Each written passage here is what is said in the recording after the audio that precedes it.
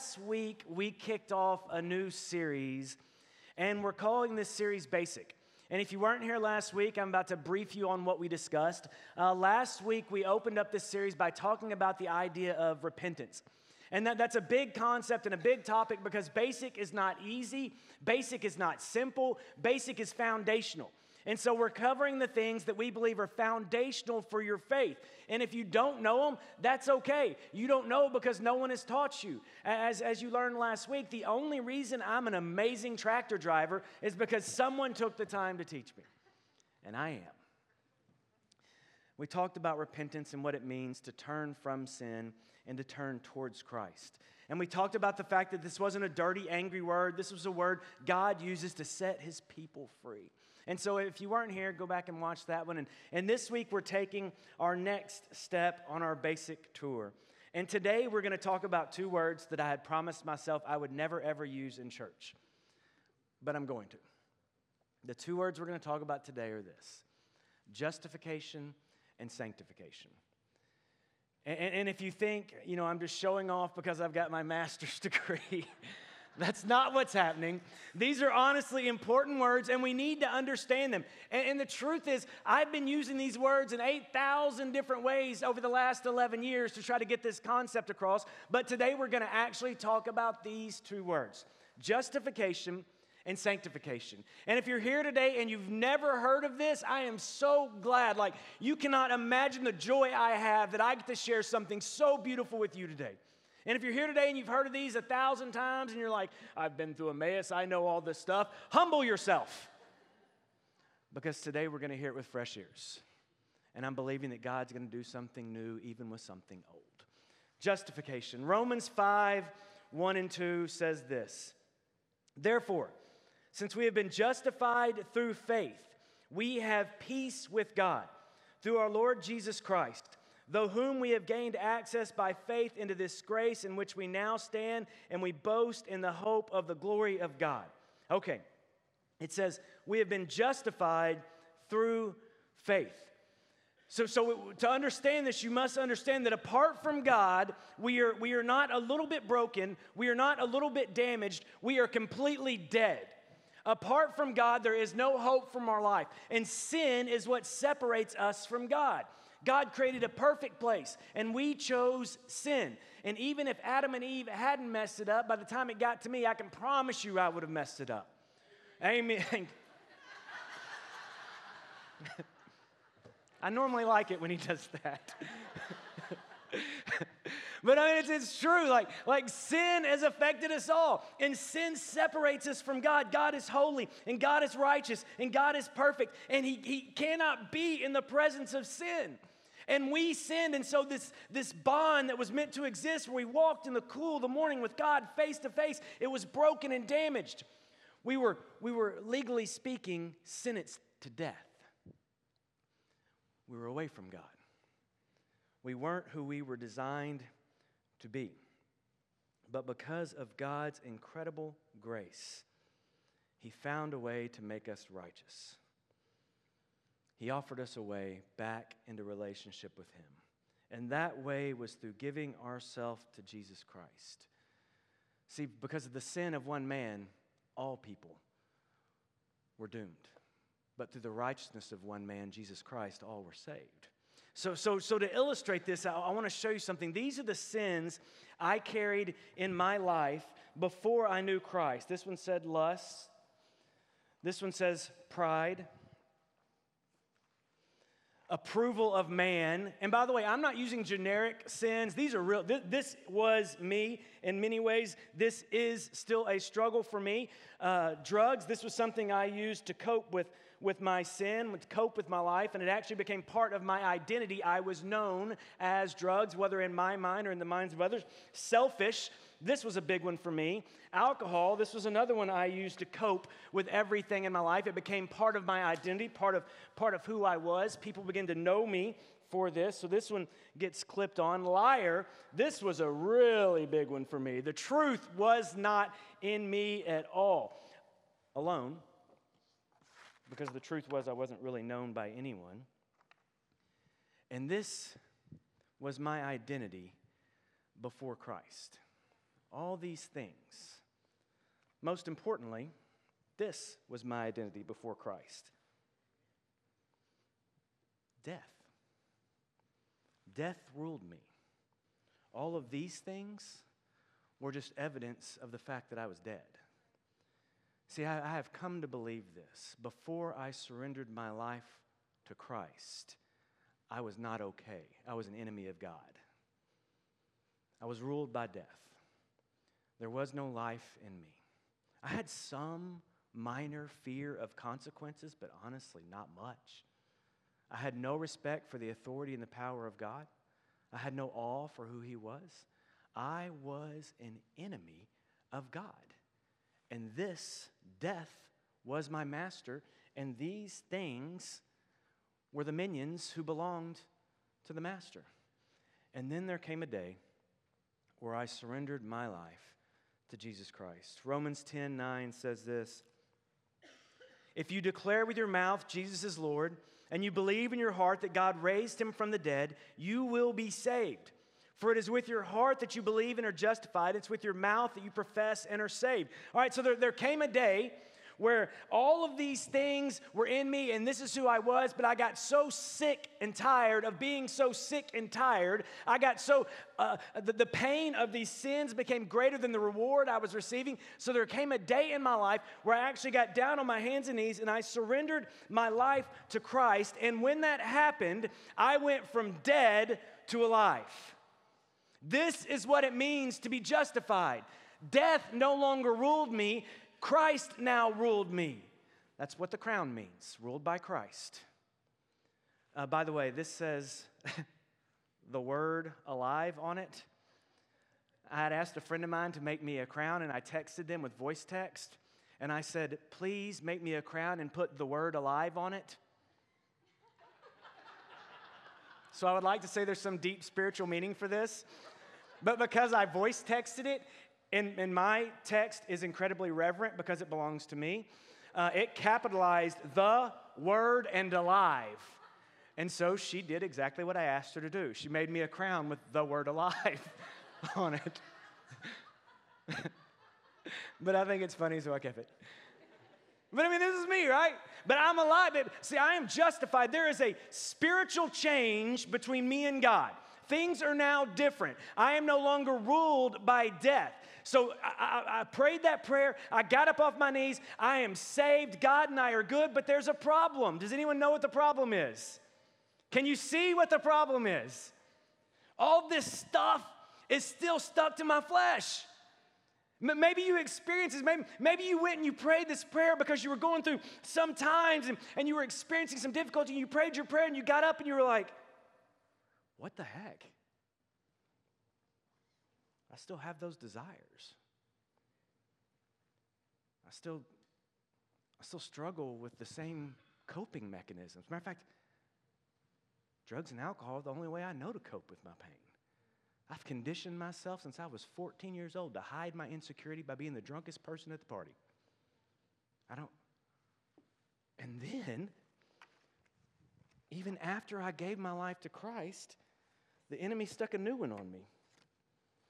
I don't know where he stuck it. We'll just put it right there. Divorced.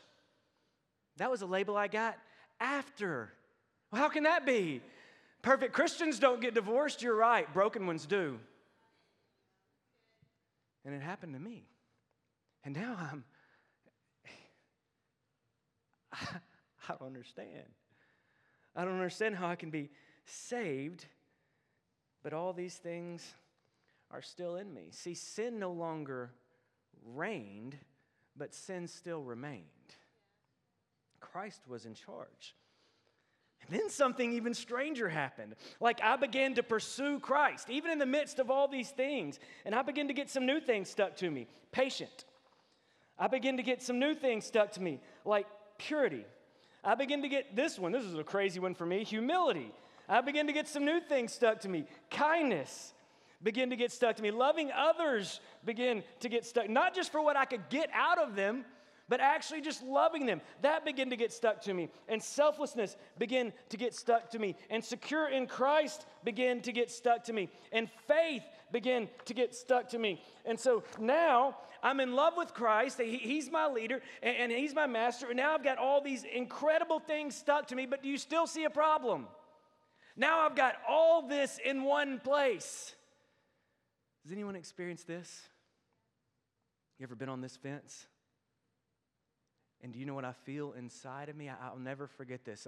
Jeff calls me and says, come out here and be the pastor of Grace. And I'm like, okay, great. You know, because Christ is in charge. And so I quit my job and I'm being selfless and I give my money away and all these things. And I move out here and I'm sitting in this house by myself. This is me. But so is this. Under the reign of Christ, but sin still stuck to my flesh. And you know what I was? I'm going to be honest with you, because sometimes church says, pray that prayer and everything's going to be okay. Let me tell you what I was. Miserable. Because there was a war going on inside of me. My spirit, my new spirit that God had given me, man, it was beautiful. But the flesh was still there. Y'all ever fought this fight? Galatians 5:17. This is such a beautiful scripture. It says, for the flesh desires what is contrary to the spirit, and the spirit what is contrary to the flesh. They are in conflict with each other, so that you are not to do whatever you want. As I am being sanctified, there's this battle inside of me. And the evidence that I have been justified, if you ever wonder, how do I know if I'm saved? The way that you know that you are saved, the way that you know that you are justified is that you are becoming sanctified. That's the evidence that God did what God said he was going to do. And so as I am becoming sanctified, as I am becoming Christ-like, as I am becoming holy, as I'm becoming righteous, as I'm becoming what I was made, there's this war in me, but something's happening because now these things aren't what they used to be for me. This thing right here, and this thing right here, and heck, where's lust? This thing right here, these used to be coping mechanisms for me. Not only were they coping mechanisms, I would brag about these things. Like I would brag about my sexual conquest. I would brag about being drunk or stoned for 3 and 4 days as if that was something, as if that made me a man.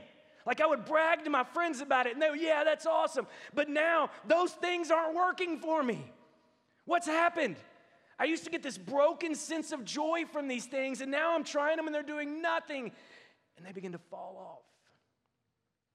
Not because I've now gained some amazing willpower, but because the Holy Spirit is actually doing something inside of me. And the things that used to bring me joy are now actually bringing me pain. It's almost as if my conscience has been replaced with the Spirit of God, and I'm being changed. And there's a battle going on, and I'm being changed. And when I'm obedient, when I don't see it, I'm being changed. And when I obey the will of God, when it's counter to my desire, I'm being changed. And the more I get to him, the closer I get to him, the more some of these things begin to drop off. And suddenly, I don't care about the approval of man so much. And suddenly, I'm realizing I have nothing to be proud about. Because apart from Christ, I am broke, poor, and pitiful, and wretched. It's only through him. And slowly but surely, these things begin to fall off. They're still around. I can pick them back up and stick them on anytime I want. They're still there. There's always that option. Because the new man has the choice to keep acting like the old man. But I want to say this, and I want you to hear it. But if the new man continually acts like the old man and there's no struggle, the new man needs to question whether or not he was ever really made new. The existence of this struggle doesn't mean God doesn't work. The existence of this struggle means God is working inside of me. People think, well, why do I still struggle with desires? Because you're flesh. But why do I hate the things I struggle with? Because you're spirit. But I want to do what I'm not supposed to do because you're flesh. But I hate what I used to do because you're spirit. And so there is this battle. And the battle is evidence that God is doing exactly what he said he was going to do. He's becoming alive in you. Philippians 12. I love it. This is a verse, man. It says, "Therefore, my dear friends, as you have always obeyed, not only in my presence, but now much more in my absence, continue to work out your salvation with fear and trembling. For it is God who works in you to will and to act in the order to fulfill His good purpose." Continue to work out your salvation with fear and trembling. Like, as I thought about that verse this week, I remember laying in that house in Sardis when I'd come out here to be the pastor, which, by the way, I should not have been a pastor of a church. But I remember laying on the floor, working out my salvation with fear and trembling. Because I didn't know what to do. I couldn't go where I used to go. I couldn't hang out with who I used to hang out with. I couldn't act like I used to act. So I'm working out my salvation. I am saved. Christ is my Lord. I am righteous, but I am becoming righteous. And so I'm working this stuff out with fear and trembling. And most people, they don't ever make it to this point. Most people stop. That's why the Bible says the road is narrow and few people will travel it. Because for most people, when they get to this point, they say, well, God isn't working. He didn't do what He said He was going to do. Look at this. I got divorced. God didn't do what He said He was going to do. He lied to me. He didn't give me what He said He was going to do. My loved one still died. This still happened. I still have this addiction. God, you didn't do what you said you were going to do. This is false. This isn't real. I want something new. Or it just, I guess, bores them, righteousness.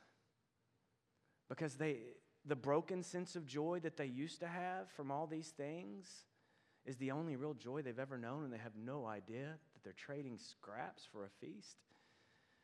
And so for most people, they never make it past this point. But this is where you become a disciple. This point is where you become a disciple. Yeah, God, you know what? This did happen to me, but I'm still seeking your glory. And that is not who I am. That is something that happened to me. And God, you know what? Yes, I have lied 8 million times, but I am not a liar. That is not who I am.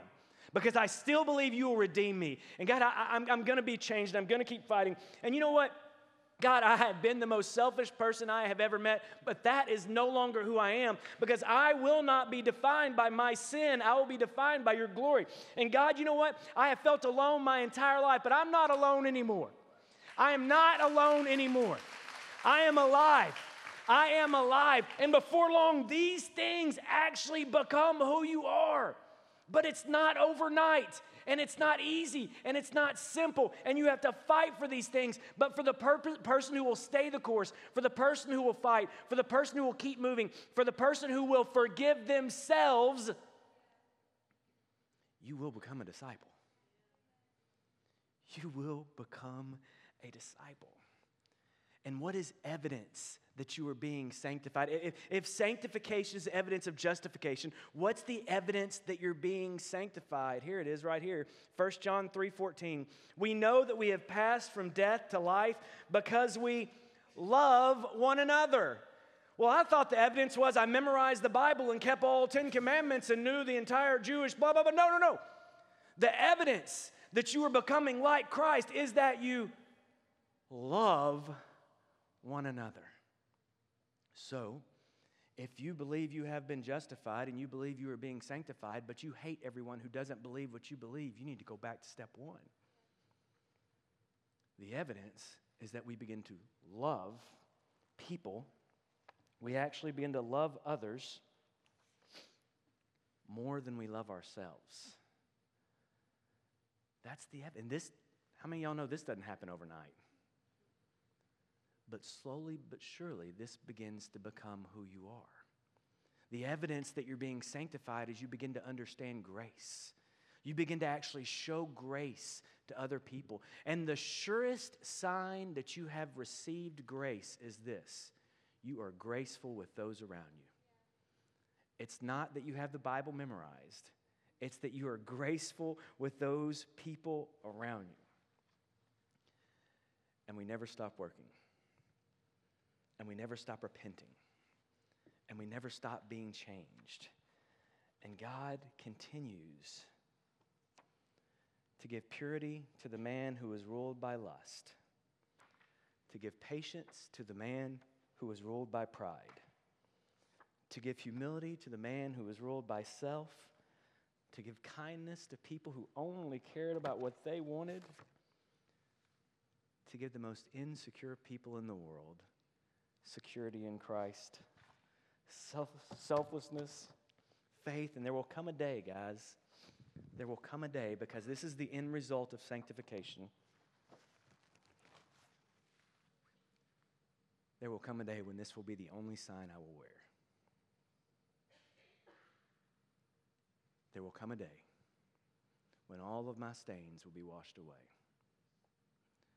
There will come a day when no one will ever know the Tommy that was in college. I won't be remembered for that. There will come a day when I will once again stand face to face with God, chosen, sacred, righteous, and clean. On the day I gave my life to Christ, I became justified. And on the day when Christ and I stand face to face, I will be holy. So will you. And that is what it means to be sanctified.